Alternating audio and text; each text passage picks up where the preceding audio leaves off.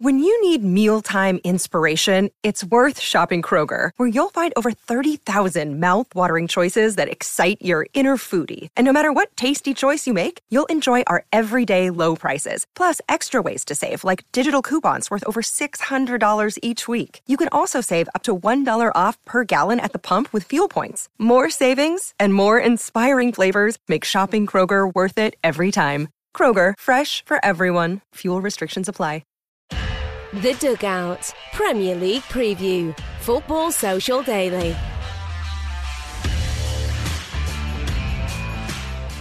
Liverpool are still on for a quadruple, but can Eddie Howe's resurgent Newcastle United derail their hopes of history? We'll find out this weekend in the Premier League, as well as whether Leeds United can pick up some well-earned points, an unlikely cause against a fearsome Manchester City side who lead the way in the top flight. Everton too, scrapping down the bottom. They face a tricky test at home to Chelsea. We'll look ahead to the weekend's Premier League action here on the Dugout, as well as sharing some thoughts about the summer transfer window, which is only a month or so away. Which club's business are we most looking forward to seeing? Plus, after all the exciting drama we've had this week in the Champions League, could semi-finals over 2 legs soon be scrapped by UEFA? Loads to get through on today's episode of The Dugout, the Premier League podcast from Football Social Daily, featuring former top-flight professionals. And today on the show, we've got someone who was lightning quick down the wing and had an eye for goal. But enough about me. We've got Matt Jarvis and Trevor Stephen with us. How you doing, boys? Very funny, Niall. Good start to the show, that. well, Wingers Union. I'm being ganged up on here. We've got 2 really good wingers from different eras. Were you a winger? No.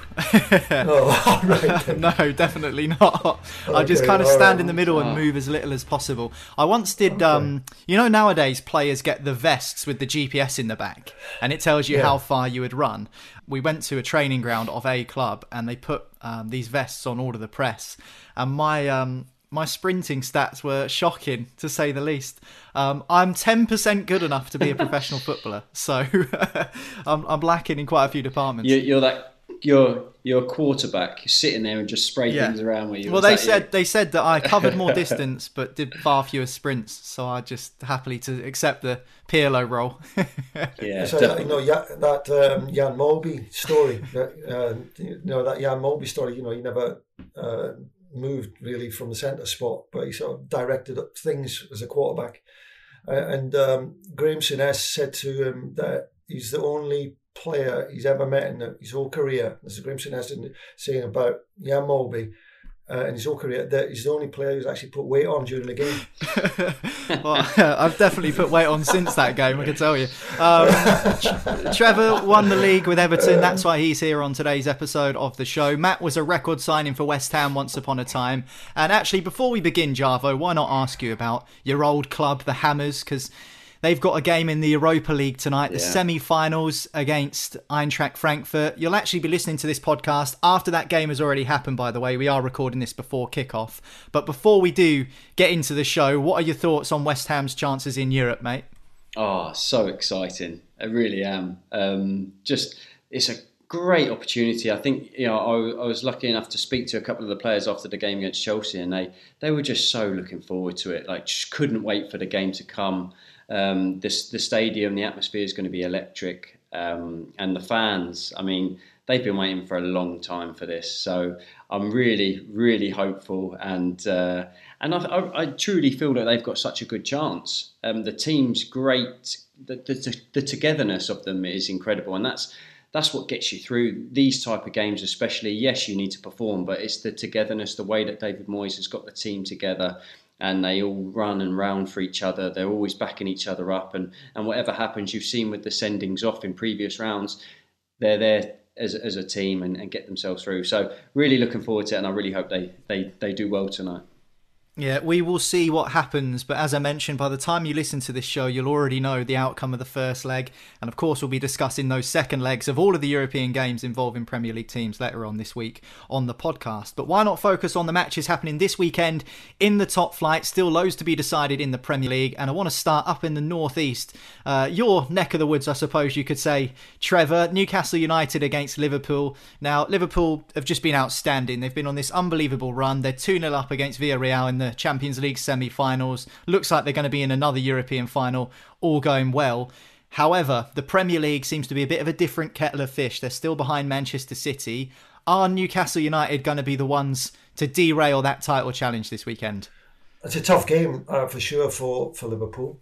But the form that Liverpool are in, they only understand one thing now, don't they? It's to win football matches. I mean, there is nothing else. But Newcastle are revitalised. They are the team. You know, I was just thinking there. West Ham have had such a brilliant season, but it's been through the season, and a really progressive club and team. That's West Ham. But Newcastle United started their season really in January. So in this short period of time, they've come from, you know, potential relegation fodder to, you know, a team that everyone, even the top players around the world, are looking at and thinking that may be a club that I wouldn't mind going to. And their form is great. They are crest of a wave, have bought well, have also been able to cope with one or two injuries as well, you know, particularly Kieran Trippier, that you thought might have scuppered their progress somewhat. But it's massively positive. So it's like they're like the West Ham of the North, aren't they? Just everything is rosy in the garden with them and everything to look forward to. So Liverpool go up there knowing that they're going to face a team that are not intimidated and fancy their chances. But the Liverpool side that we see week in, week out is the extraordinarily good. They're a class team that just know how to win football matches. We know they're in an intense run of games. Can they keep it going? I just think if they drop any more points, it's Man City's title. So they have to go there and win. Do I think they'll win? I do think they'll win. I think they've got enough. Their quality is great. It's absolutely superb. And they will not let this go. The quadruple, as they're all talking about, or trying to avoid talking about, certainly in the Liverpool camp, is very much on. Of course, Man City will hold the key to that, particularly because of the 1 point advantage. But it's exciting going into this last month. There's so many things and issues throughout the league. But I see Liverpool winning at the weekend. Yeah, I mean, Newcastle are playing with that sort of freedom. I think they're now clear of the relegation zone. I don't think there's any chance of them going down. And it feels now, Javo, that every player wants to be a part of something at Newcastle United. Whereas before the takeover, before Eddie Howe, there was this sort of gloomy storm cloud over the club where it felt really depressing, even just going to St James's Park. The atmosphere was flat. Now the place is bouncing. Everyone's looking forward to next season. Has their appeal changed in the last 6 months? What do you think that might do to them this summer?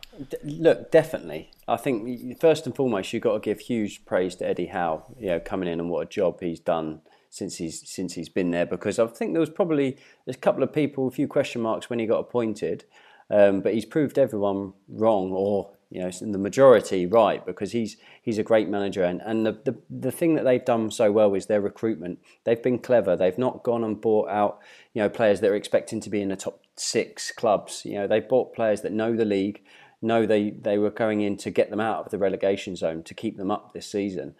And then that breeds confidence in the team. And you look at everyone, they're playing so well. The fan base, you know, what a support structure they have. That's why now people will be looking at going, each window, they'll be trying to aim to get that little bit higher. I can't see them then going now, because they've done well in the last few weeks. They're going to be going for like the top players. They're going to slowly build up again. They're going to go for the next bracket. You know, they've got the players that got them out of the relegation. They're going to go to the next bracket and get them players, and they're going to move up again and try and get into Europe. I certainly see it being a lot more players will be like, yeah, this is going to be a great club to go to, and they've got that, as I said, the fan base as well. It could really take off at Newcastle. Yeah, you only need to see the signing of Bruno Guimaraes was just exactly. You took the words out of my mouth, Niall, because he was not particularly well known to anyone who's not studying or following French football, and this kind of reminds me very much of the sort of Leicester City model of Steve Walsh when he was going around getting Kanté and Mahrez, just looking away from the obvious. I mean, I know Lyon's not so hidden as was it Rennes, I think they came from, or something like that. I'm not sure where these get that. Maybe Le Havre from Mahrez. I'm guessing. Sorry about that. But Guimaraes was not ranked as one of the top players. He was potentially a very good player, but they spent the millions. I don't know, it was near to 40 million or something on him. A heavy price, yeah, but there was nobody else in the market for him. And of course, Bruno Guimaraes has probably quadrupled his salary. So there was every chance that he was going to take that up. But then it's got to be proven to be a good judgment on the recruitment side. And this guy, like Luis Diaz, has gone into Liverpool. This guy's doing the same at Newcastle United. So you can only just pat them on the back, in the recruitment team and Eddie Howe, and for pushing to make sure that transfer happened. And it's absolutely fitted like a glove. Yeah. So he scored 5 goals, I think it was. Tells you everything about modern day football. Huge. Yeah, modern day recruitment is a fine art, isn't it? Yeah, absolutely is. And we'll be talking about transfers a little bit later on in the show as well. Newcastle, Liverpool this weekend. So too is Leeds versus Manchester City. From one title contender to the other, City leading the way and of course are the defending champions. But Leeds United desperately need the points, with Burnley picking up form recently. It's pretty unlikely, Matt, that they're going to beat Manchester City, but their new manager, Jesse Marsch, says that they're going to have a right go at Manchester City and have a right go at trying to beat them. If you are going to beat Man City, is that the right approach? Just try and go at them? Because we've seen so many times, if you sit back, you're going to get beaten. Look, I think I heard his interview after the Crystal Palace game, and they asked him about this game, and he sort of laughed and was like, "Look, we're going to give it a good chance. We're going to go for it." Because you sit back there, you take up so much pressure. They're so good on the ball, City, that they just keep passing. They pass it around you. They create space. They pull someone out to get someone else to make a run in behind. They're so good at it. And I mean, slightly different to the Champions League game, but if you actually try and go for them, there's always the possibility that you can get something. And I think for the way that the players are, they're in good form. I think they're unbeaten in the last 5. They've won 3. They're in good form that they can actually be confident and be like, we've got to give it a go, because it's a free hit for them. No one's expecting them to get a win. No one's expecting them to get a point. So for them to just be able to go there, get that game and just be like, yep, let's go for it. We've got to give it our best shot. If we lose, we lose. It doesn't necessarily matter. They've got, Arsenal and Chelsea after that, which is another big games. But you're looking at the last 2. They've got Brighton and Brentford, their last 2 games. So all eyes probably be on them last 2 games to get 6 points. That's probably their ideal finish to the season. Should they be worried about relegation, Jarvo? They're 16th at the moment, 34 points. They are 5 points clear of Everton in the bottom 3, but Everton have a game in hand. And let's just say Burnley continue their form and they win again and Leeds don't against Manchester City. That puts Leeds and Burnley level on points with 34 points each. For me, you've always got to be worried until it's mathematically, that you're staying up. You have to be worried. I think the biggest thing you can look at is Everton. They've always been in this relegation battle. They've just never thought they were. And the mentality of the players has got to be, we need to get a point. We need to get 3 points. We need to pick up another point. Because until mathematically you're stayed up, there's always that possibility and doubt. And you've just got to keep progressing in the next game, get another win. Because then it's the pressure of it. It sucks you in when another team gets the win and you're like, right, it puts massive pressure on in the next game.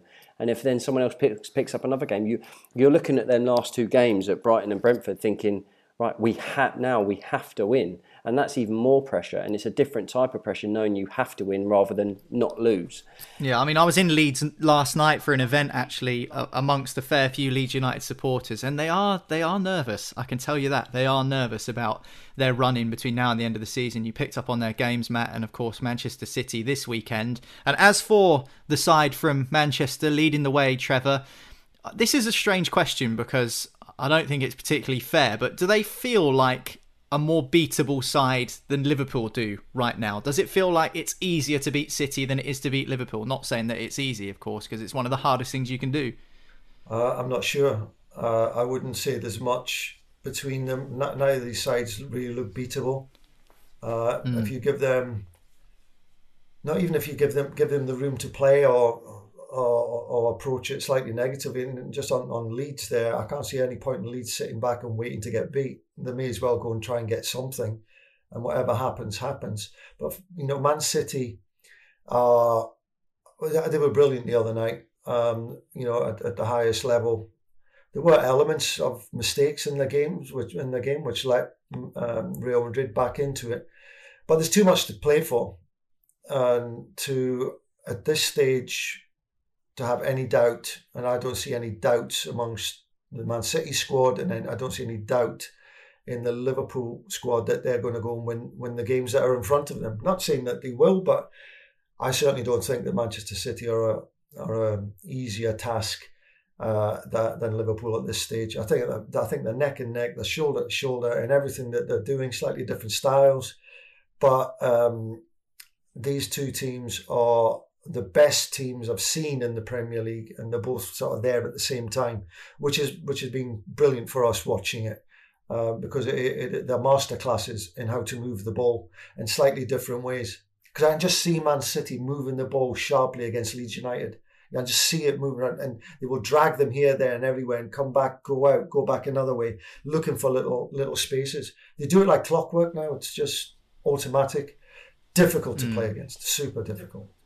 I actually honestly can't see either of them, like City or Liverpool, actually dropping points. I think this will be it, and Man City will win by the point. I can't see them dropping any points. They're just both so strong. So it will be very interesting.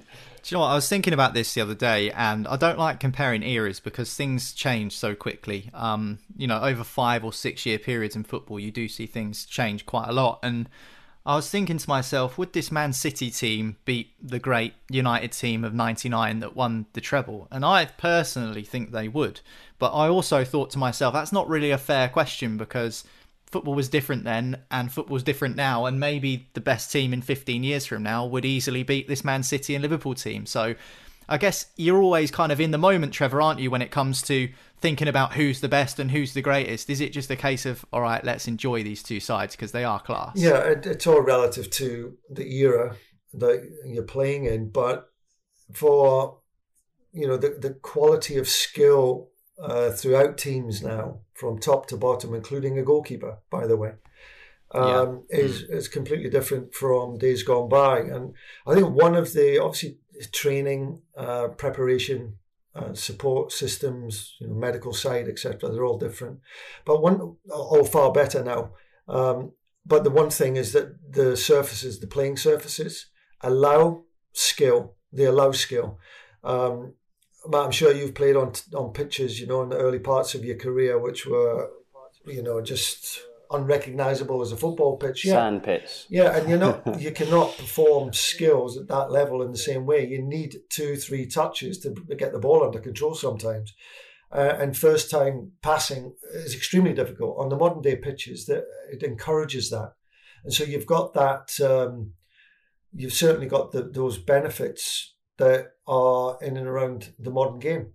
So yeah, I mean, comparing one generation with another generation is almost pointless. But I do think the bar's been raised again, as I was saying earlier, this season to an extraordinary level of consistency, high quality passing football. You would have to say maybe if Liverpool got the quadruple that they could be potentially classed as that team. Do you know what? Who's just whilst we're here? Why or who is the last game? Because this is going to go at the end, isn't it? It's got to go at the last game. Liverpool have got Aston Villa, and it's obviously Steven Gerrard factor, which is just. Where's the game at? I think it might be at Villa Park. Okay. I think it might be at Villa Park. All I'm not 100% sure on that, but I'm almost certain that it's. Could Aston you imagine Villa. this team talk? Oh. Yeah, you'll start with 9 men, it's Steven Gerrard. I think it's 9 years this week since he slipped up against Chelsea as well, Steven Gerrard. So right. And City's last game of the season? I'm not 100%. I'll tell you what, let me have a quick look because I've got it up here. I can tell you. I think you should because let's be honest, it's going to go down to the last day. Takes your mind back to Man United. Was it up at Sunderland? Oh, yeah. Was it United, Sunderland and City obviously at home to QPR. City are at home QPR. this time as well, final day. Mm-hmm. It's City who have Aston Villa. So imagine Steven Gerrard's incentive there. Oh, well, they're my. To win. Okay, then, sorry, Liverpool are at Anfield and they've got Wolves.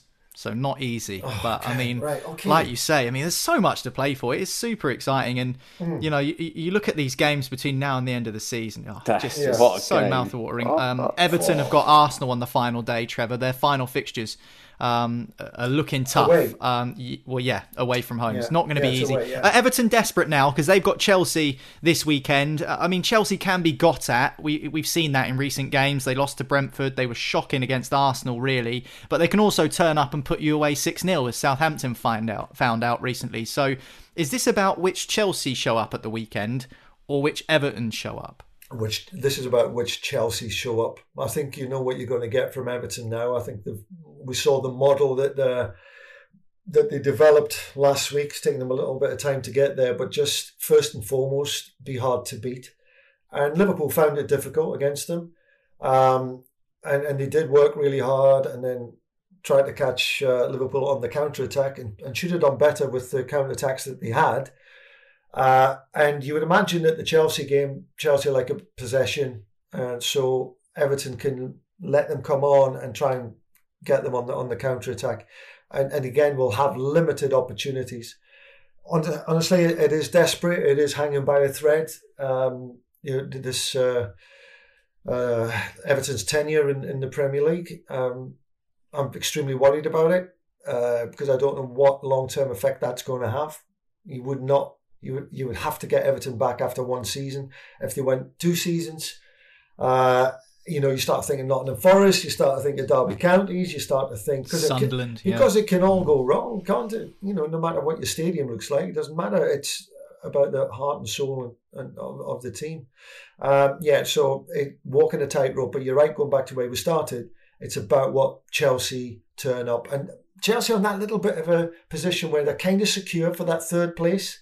But you would imagine that Arsenal could win 4 of the last 5, and then Chelsea have got to win 3 of their last 6. So I'm just looking at before we came on to the podcast. So Chelsea, it's still vital that they keep up their standard because they've got to secure some points, and they will expect to go to Everton and get the full point haul. The biggest thing for Chelsea now is the FA Cup final. The players they rotate so much that everyone's got to perform well to get themselves in the starting 11. So it's going to be huge. I was at the Chelsea West Ham game and West Ham defended so well, like Everton are going to have to do. They defended so well and they had a few breaks, a few counters that didn't quite go their way, but they had the bench and they had Pulisic that came on. They had Lukaku that came on. Lukaku's got a point to prove. He come and he got the penalty, and it was his sort of run that got 2 defenders to him, and Pulisic made a great run to score the goal. These are the things that Chelsea have in their resources at the moment, that they can go and bring players like that on off the bench if need be. But Everton they have to do the performance like they did at Liverpool and not previous weeks, because they really are mentally. They have to be like in the frame of mind that they are in this relegation zone. That we've been saying it for a long time with them and the players, but I think the performance against Liverpool showed that they actually know that they have to work first and foremost before their quality can come through. Just think that the thing that Everton have been poor at is being clinical in front of goal. and you just can't survive in the Premier League if you're not scoring goals. So you've got to look at the only really natural goal scorer is Calvert-Lewin, and he's not played all season. You know, he's been the element that would have given Everton a comfortable mid-table season, but he's just not been. I'm not sure Everton can use that as an excuse, though, Trevor. Don't you think? Because they've not had him all season, excuse, so they just saying should have learned by now. They should have, but they spent so much money and got no return for their players. And then you look at your acquisitions, of Dele Alli and Van der Beek, and it's not been good any way that you look at it, but just not scoring enough goals. And so Calvert-Lewin has been the missing element to having a sort of mid-table season, which would have been okay. Yeah. Not the drastic one like we've witnessed so far this year. Just final question then before we move on and talk about transfers. Just how flat can dressing rooms get, Jarvo, when you're really up against it, backs to the wall, things not going your way, Everton Football Club in the relegation zone? Have you ever had any experiences where dressing rooms have got so flat? Because I heard Tim Krul doing an interview, obviously the Norwich goalkeeper, and he said that they're still hopeful they can stay up, but obviously their confidence is really low, and understandably, because they've been getting beaten quite comfortably most weeks. So how low can things get? How flat can things get in a dressing room, and how do the players combat that when it comes to 3:00 on a Saturday? It's extremely difficult, I have to say. I've been in them change rooms. I've been fighting relegation for a few years. I've been relegated, and the difference, the last one when I was at Norwich, we at Christmas were nowhere near it. There was no thought in our mind that we were going to be in a relegation battle, and similar to, I suppose, Everton at the minute. And we just started dipping. We were losing games, and then it's the momentum shifts, and you're coming into training after another loss of the weekend, and everyone's down, and the staff are trying to pick you up, the physio room, everyone's trying to get, but mentally you're exhausted after another defeat. You're going into another meeting looking at the goals you've conceded, and I've done that wrong, I needed to do that, I should have been doing that, and each week is the same. And then when you go a goal behind in the next game, you're like, well, that's it. Because we haven't been scoring goals, we haven't been able to combat the other side. So you automatically. Do you know what? That's really interesting. Sorry to stop you, Jarvo, but what you said there about like analysing clips and stuff after you've been beaten, it's almost like it's just like kicking you when you're down, isn't it? Punishing you. So, I mean, is there an argument to suggest managers just, okay, we'll forget about that, lads? Because obviously you want your team to improve. So how do you approach that? Look, 100%. You've got to try everything. We've done the complete opposite, where you don't look, and then you get beat again, and then you're looking and going, well, I've got to point it out. And the manager's going, I've got to point it out because it keeps happening. You try one way, if that's not working, you try something else. You're desperate. You've got to try something to change the way that it's going. And like I said to you, when you then go into a game and you go 1-0 behind, it's that, here we go, and to mentally try and shift that to be like, no, come on, let's go, get it fighting. But when it happens week in, week out, it's so difficult to change that momentum and that shift of your mentality of, right, no, we can still do this, And that's where you looked and you thought, like, Norwich picked up a couple of wins, had a good performance, picked up a win, and you think, right, here we go. And then the next game back down, and you're like, it's the same with Everton. You thought of them after their win against Man United, you thought, okay, that's the platform for them to kick on, and it just hasn't. And you've got to try everything possible to keep the players' confidence up, because that's the biggest part of it. You need to have the players that receive the ball, that are the wide players or the attacking players, that have got to be confident to take people on and get shots off, and to receive the ball. A lot of people are saying about you've got to be brave and got to be able to pass the ball and receive it, but when your confidence is low, someone's giving you the ball with a player behind you and you've got to have a touch, you've got to turn, and that it's very easy to just bounce the ball back. And that's it, because you don't want to lose the ball and you're not confident enough to take players on and create opportunities. So it's really difficult. Someone said something to me once which I think rings true, whether that be football or any walk of life really, and that's confidence is the hardest thing to find, but it's the easiest thing to lose. And I totally agree with that. I mean, it takes a long time to get your confidence up to a level. But if you keep getting beaten, for instance, Everton's confidence would have been up after beating Man United. Then they get hammered by Liverpool, and it's like, well, okay, this is where we're at, lads. And you're back down almost lower than where you were before because you feel like you've taken 2 steps back. And I think that is certainly something worth considering when we look at the run-in between now and the end of the season. There is only a month left of the campaign, which means that we're getting close to the transfer window and the rumours are starting to heat up on the back pages. We're going to talk about transfers with Matt and with Trevor next after this. The Dugout Premier League Preview. Football Social Daily.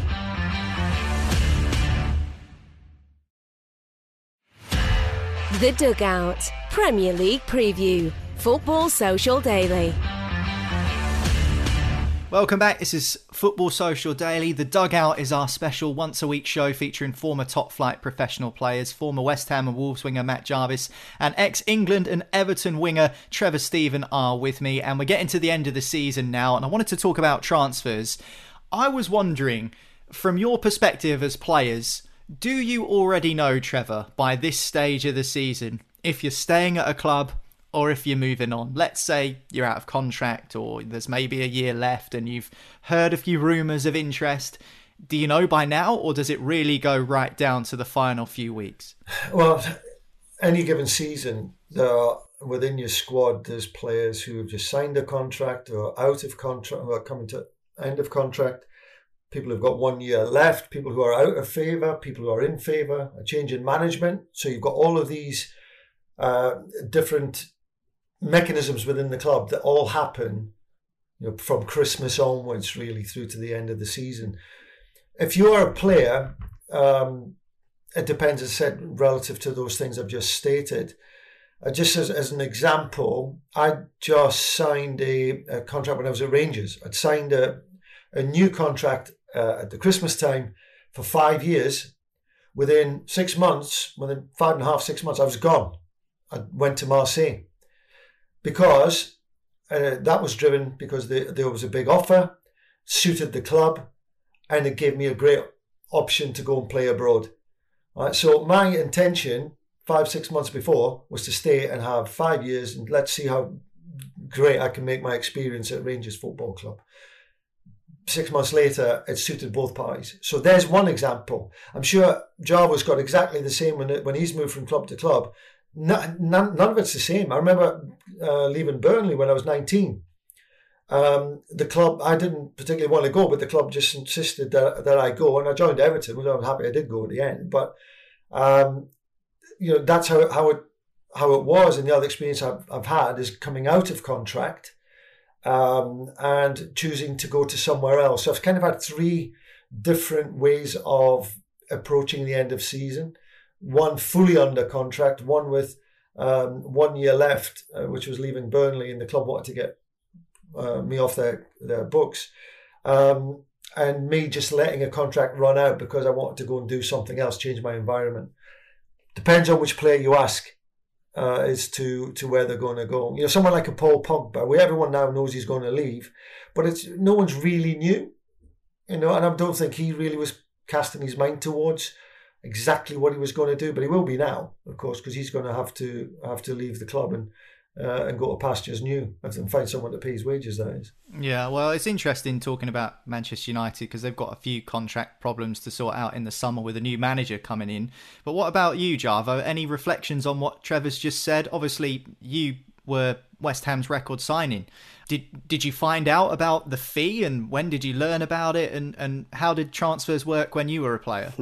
Well, if you're going straight in with the West Ham one, that was the season that Wolves got relegated. So I was obviously wanting to get back into the Premier League, but that was all down to the club. That was nothing really that was due to me. They were waiting for the correct fee that they wanted. So I didn't really have any input in any of that with regards to the fee. So it was just waiting to hear once it's been agreed, and then agreed a fee, which was really late on in the window.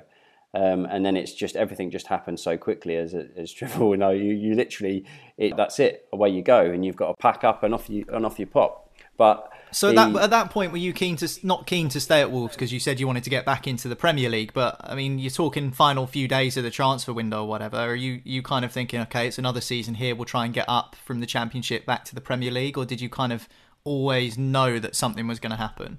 I didn't always know that something was going to happen. I wanted to get back and play in the Premier League. There'd been quite a few bids already been rejected, so I sort of, I'd played for Wolves in the Championship already, so I'd already started and put my performances in. It was just, you're still waiting to find out if there's another bid coming in and another bid, and then obviously the longer it goes, you're thinking you're still waiting and is this going to happen? It's just when you get that call that something's been agreed, then everything just is like a roller coaster that goes so quickly.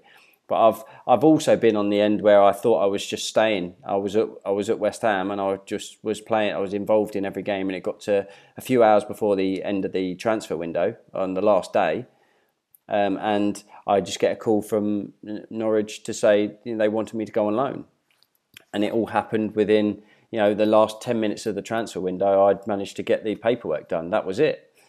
So it could be out of the blue. You sit there watching Sky Sports News like everybody else, and then I get a call. It was really, it's really strange. But I think when you go back to and talk about these current players, especially at Man United, and for instance, clubs like Norwich, and if we're saying that Watford are potentially going to be down as well, all of the clubs that have got sort of either relegation or there's like Man United with lots of things going on, these players will know, like they'll be saying, some of them will be saying, yeah, I want to move because I want to continue playing the Premier League. There'll be others that will be saying, well, I've not been playing that much this season. Maybe a few younger players thinking, actually, next season I might play in the first team now because we're in the Championship. So you've got to be looking things like that. There's so many factors, as Trevor said. There's so many factors you've got to think about. But I don't think many will be able to say right now that, yep, I know where I'm going to be. I know what I'm doing, because everything changes by week to week. Yeah, money talks, doesn't it? Well, money talks. So a player can be sort of widely known to be in the marketplace for clubs to go and buy. But one club might be interested in him, but they're going to bid for another one. But when they don't get that other one, they might go back for the original player who's already had an offer from another club. So it can just keep on changing. And this is why it is an exciting thing now, the transfer window, as it draws to a close. No longer, you look at the great teams of the 70s and things, a Liverpool team like that, which over a period of 10 years, they probably had about only four changes to the whole group of players. Players would stay at clubs for a long time and be successful or otherwise. But those days have completely changed. Every club, on average, is turning over vast amounts of players. It's a huge part of it. I think it starts as well. It starts at the top now, doesn't it? Like, for instance, if you're like Man City and Liverpool, once they've done their business, then it filters down to other teams because you're trying to pick all that. So, like, for instance, it's like a merry-go-round with the strikers. If you're talking about, Haaland and Lewandowski and all these, if any of them move, it filters down to everyone else because that can move theirs, they can take that, then someone else can go, and that's what everyone's waiting for, someone to make a first move to that. It spirals down to everyone else and it affects everyone. Is it fair to say nowadays, Trevor, compared to when you were playing, that it's a lot harder to be a new signing for a club because you've got YouTube clips, you've got social media hype, you've got less patience with fans, time to bed in. Whereas, let's say, we use Bruno Guimaraes as an example from Newcastle earlier on. Let's just say he signs in 1985 or whatever, and he comes to a club in the top flight, and no one knows who he is or where he's come from. And, he might start terribly and then start getting into his groove, and everyone's like, okay, we've got a player here. But I suppose nowadays, you aren't afforded that time as a new signing because everyone already knows what you're all about. They've seen the clips of you at the former club. They know what to expect. So I suppose in some ways it's probably harder to be a fresh face now. I wouldn't necessarily agree with that, to be honest with you, Niall. I think at any time going to a new club, you have to go in there, and the first thing your big challenge and the pressure comes from, you've got to impress your teammates first and foremost, right? You've got to be accepted by the group of people that you're going into, and then it's about the supporters taking to you. But if you don't win that first battle, the second one never gets off the ground. And I don't think that that process has changed. Okay, there is social media, but these guys already live with the social media world, and some, thrive off it, some put up with it, some ignore it. But it's just down to the individual and their resilience to what's around them. But there's always, the biggest pressure is going in that first morning, that first few days of training, and you're trying to get your best game to fit in with the rest and show them why you've been bought. The worst is if you do come into a club and it doesn't work for you. I remember Peter Crouch tells that story when he was went into Liverpool in the first sort of rondo thing they were doing, and he said, I was useless the first morning, absolutely useless, and all I got was the stare from Steven Gerrard. Right, I'm thinking, oh no, this is a mountain to climb to impress these guys. Eventually, he worked his way in, but that's his memories of that kind of traumatic experience of trying to impress the rest of the gang and be accepted. So yeah, it hasn't changed. That first training session, pulling out the flicks, all the you don't want to overdo it. You don't want to overdo it. Always do stuff that you can sustain. I reckon, right? You don't want to be that one trick pony in the first training session it's never seen again. Finally, then, obviously, we don't know what the landscape of the Premier League is going to look like next season, Jarvo. We don't know what's going to happen at Chelsea with potential new owners there. We don't know who Erik ten Hag is going to buy at Manchester United. We don't know, as you've mentioned, which teams are staying up in the Premier League. Which sides are you looking forward to in terms of their summer transfer business? Who are you most looking forward to seeing in terms of that? It's so difficult because there's probably a few clubs I'd like to see. Realistically, if Man City and Liverpool are going to add, who would they add? Because I think, looking at their two teams, they're incredible. But I think from a neutral, like Newcastle would be really interesting to see. And just with everything that's going on, depending where they finish, everything that they've got at their resources. But again, for me, it's West Ham. If all goes well for them in Europe, it's huge for them to go in the transfer market. I think they missed a trick in January by not signing a couple of players, especially in a centre forward. But now, if they win the Europa League, they have to strengthen the squad. And then you've got the likes of Declan Rice. That scenario, you've got to spend money, and that would be a really interesting one because their transfers have been really good in their recruitment in the last few years. So that would be an interesting one. Yeah, Newcastle certainly is going to be interesting. I would love to see Haaland come to the Premier League for sure. I think he will. Yeah, I think he will as well. But how does he incorporate? Probably more likely. Honestly, I feel he's more likely to fit in better at Liverpool than he would be at Man City, because Man City would need to change a bit because he's not really a player. Yeah, I know exactly, because how does he fit into that rotation? They don't really play with a centre forward, do they? Yeah, I mean, these are great players, so they can adapt. But we've seen Aguero had to change when he got back in. Fall flat at Chelsea because the team don't play directly and quickly forward. So he gets lost and he's forever going on runs that he's never ever going to get a pass from or two. So of course the Newcastle one, I agree, is going to be interesting. I think they'll buy well, but I don't think they're going to be so ambitious. They're expecting to be vying for the championship, but I tell you what, they will be expecting to vie for fourth place Champions League places. So they've got the funds to go and do that. And of course, I think Manchester United is very interesting because is Ten Hag going to, sweep out, a lot of these players, and how does that club do it financially, because they're being massively paid for underperforming. What other teams want to take an underperforming player on the kind of salaries that they're at? Big challenges for every club.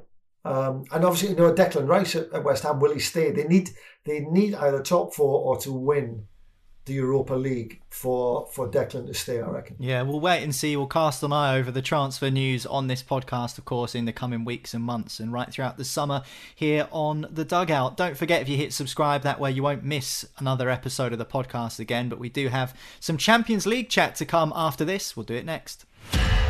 The Dugout Premier League Preview. Football Social Daily.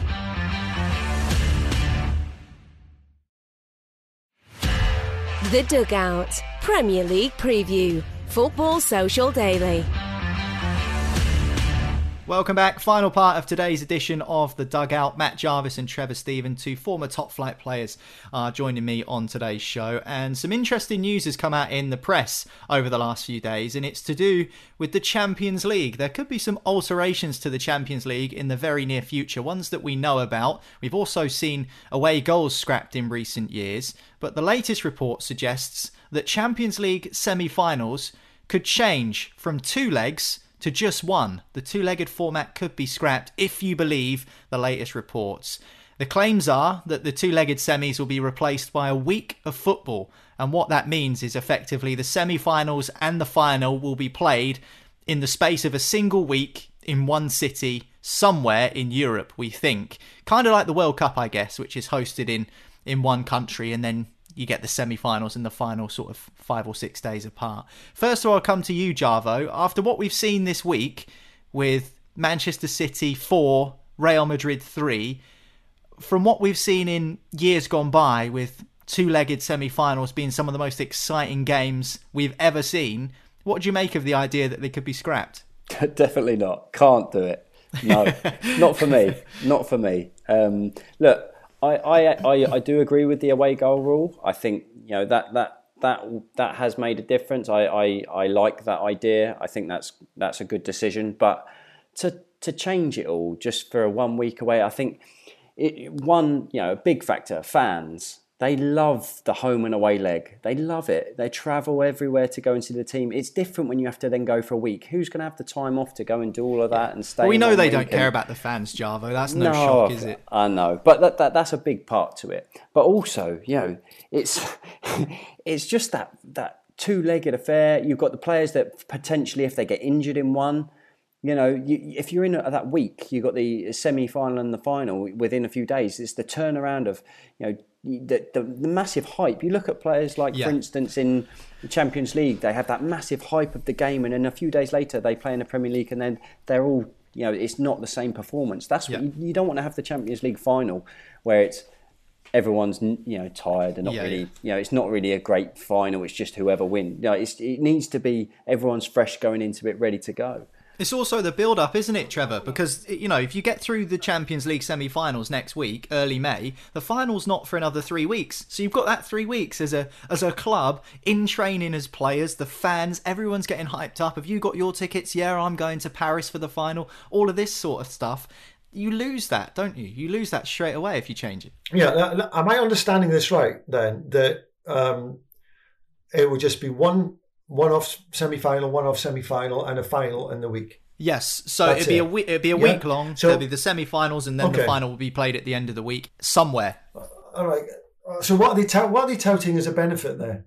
What I'm not seeing any benefit or any advancement in what's already there, and what that brings. Obviously, the tradition, but we know traditions in football come and go. That always has done. It has evolved. But this is the worst idea I've ever heard, I think. Well, this is just reports at the moment. So European clubs, or the ECA, the European Club Association, will need to vote to throw their weight behind this to get it through. The suggestions are that there's a possibility that they could agree to do this. Now, you say, what are the benefits? The cynic in me, and I hope there are no UEFA lawyers listening to this, is that we know that there are these thoughts or suggestions that maybe the tournament could be played in a one-off city for financial purposes. Let's just put it that way, to kind of tread a careful line. Can you see why people would suggest that? For instance, is this a money-making exercise where they can have a week of football in somewhere in the Middle East or somewhere in the United States? And I know it would be a bit of a shambles of the Champions League to be played outside of Europe, but do you think that there's an element of that to it? Yeah, I can see how it would benefit UEFA, because they've got a sitting period of time to maximise, rather than the flashpoint of a semi-final and then a final. There's no continuity there, so you can't really build the packages of finance around that. But if you've got a week, yes, you can do so much with it, and you can sell it. And of course, we know that they're very good at that. I just don't think it adds to what Javo said, rightly so. The fans, right? The fans do not want that. If UEFA sees the fans as being the global fan base of football, yes, that week would work better. But this is about the individual clubs who've succeeded with their team, their town, their city on the map, feeling the fans from the other teams coming into their town and having the experience of going and experiencing the welcome that they would get in the second fixture. That's what it's all about. It's about the fans. And I'm sure if you put this to a vote, the fans would honestly, they would just throw this one out, with the garbage. No, I can't see that one coming. We've accepted VAR, we've accepted various changes, we've kicked out the Super League. The game's not ready for that. This is not an advancement, and I would not appreciate that being brought in. I mean, just think of the Leicester City players who get to play in the Stadio Olimpico next week against Roma, and I know for a fact a lot of those lads are absolutely pumped to go and play there. I mean, it's not an experience you get very often, but going and playing, with no disrespect to any other club, country or stadium, but going and playing somewhere neutral where you're not able to go and experience that and soak up that atmosphere, I'm sure is something that the players won't be keen on. And, Trevor mentioned traditions, Javo, and they do come and go in football, but two-legged semi-finals have been a part of the Champions League, and before that, the European Cup, since 1955. I mean, does this make any sense? I mean, as Trevor says, I think that's the key. What's the benefit here? Because if the fans don't like it and the players don't like it, why would clubs vote for it? Well, we all know why. But the biggest thing is, like we've mentioned, it's fans and players. Like you say, like the Champions League, the Man City players are now going to go to Real Madrid. They're going to go and play at the Bernabeu. Like, what an unbelievable experience that is going to be.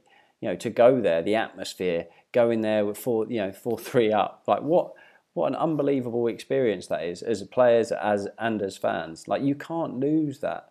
And the away goal's fine. I agree with that, because I think that's a bit harsh on teams. But the two-legged affair is brilliant. It is brilliant. And everyone, you just get that from the first leg, you're 4-3 up, right, tactically what you're going to do, how your players are going to react, how you're going to set up the team, how mentally are they going to prepare to being 1-0 up, or is it going to go and try and look to win again, or you're going to sit back? All of these things you get to enjoy with the Champions League and Europa League. I think that's the key. It's very much, when you sit back and think about it, it's completely financial from UEFA's point of view, because there is no arguable benefit other than they can have another sort of diary, another addition to their diary for a few days, because a few days in the hands of a UEFA means tons of money. And when they can plan and they know what's happening, goodness me, they can really go for it with raising funds and money, etc., etc. But as it stands at the moment, it's the fans' game. It's the fans who should be thriving and enjoying the traditions of the game. And I think this should be an immovable object. If I've assessed this right, it's just two-legged semi-finals they want to get rid of. So you'd still get 2 legs in the last 16, still get 2 in the quarter-final, but for the semi-final and the final, it would just be in one city over the course of a few days. Now, that just seems very strange. I do wonder who makes these decisions, or who brings these decisions to the forefront. I think it just start to think, right, this has been around for a long time. Should we tweak this? Yeah. Let's tweak that. When things have been done and everything's working well, just leave it alone. Yeah, well, listen, Javo, you've got a young family at home, and we've heard reports and suggestions come out recently that young people aren't interested in football. You know, and they want the game to be shorter or changed because they don't like it. They can't sit and I've seen some people who are far too old to be making these suggestions claim that kids are more interested in playing on their iPads and that their attention span isn't long enough. Now I know your lad's out in the garden 12 hours a day, isn't he? I can tell you, he's 5. He's been watching it since he's 4. All he wants to do is watch football. You know, that's it. You know, he doesn't watch any other programs. He comes in, he puts on Match of the Day, he puts on any highlights that he can possibly sit, and he watches football. You know, he's 5. There's no way on earth that it's kids are just not interested. Everyone's interested. Everyone wants to play football. Boys, girls, it does not matter. They all want to play football, watch football, and the entertaining of the two-legged semi-final, that's it, is the semi-final they were going to change. But everyone wants to watch it. Everyone's so enthusiastic to watch it. Kids and our age and older. It's just been around too long. You can't change that. And for them to say that young kids aren't interested in it is not right. I can tell you from my son's perspective, for sure. Well, we'll wait and see what happens with the Champions League. But as ever, Matt, Trevor, it's been a pleasure to be in your company for today's episode of The Dugout. There are only a few weeks left of the season, which means you should hit subscribe now if you want to keep up to date with what's going on. Loads of podcasts still to come your way, so do that. And we'll catch you again next time here on The Dugout. And of course, this weekend with Fergal being back to run the rule over the women's action. So make sure you don't miss that. But for now, that's us. We'll catch you again soon. The Dugout Premier League Preview. Football Social Daily.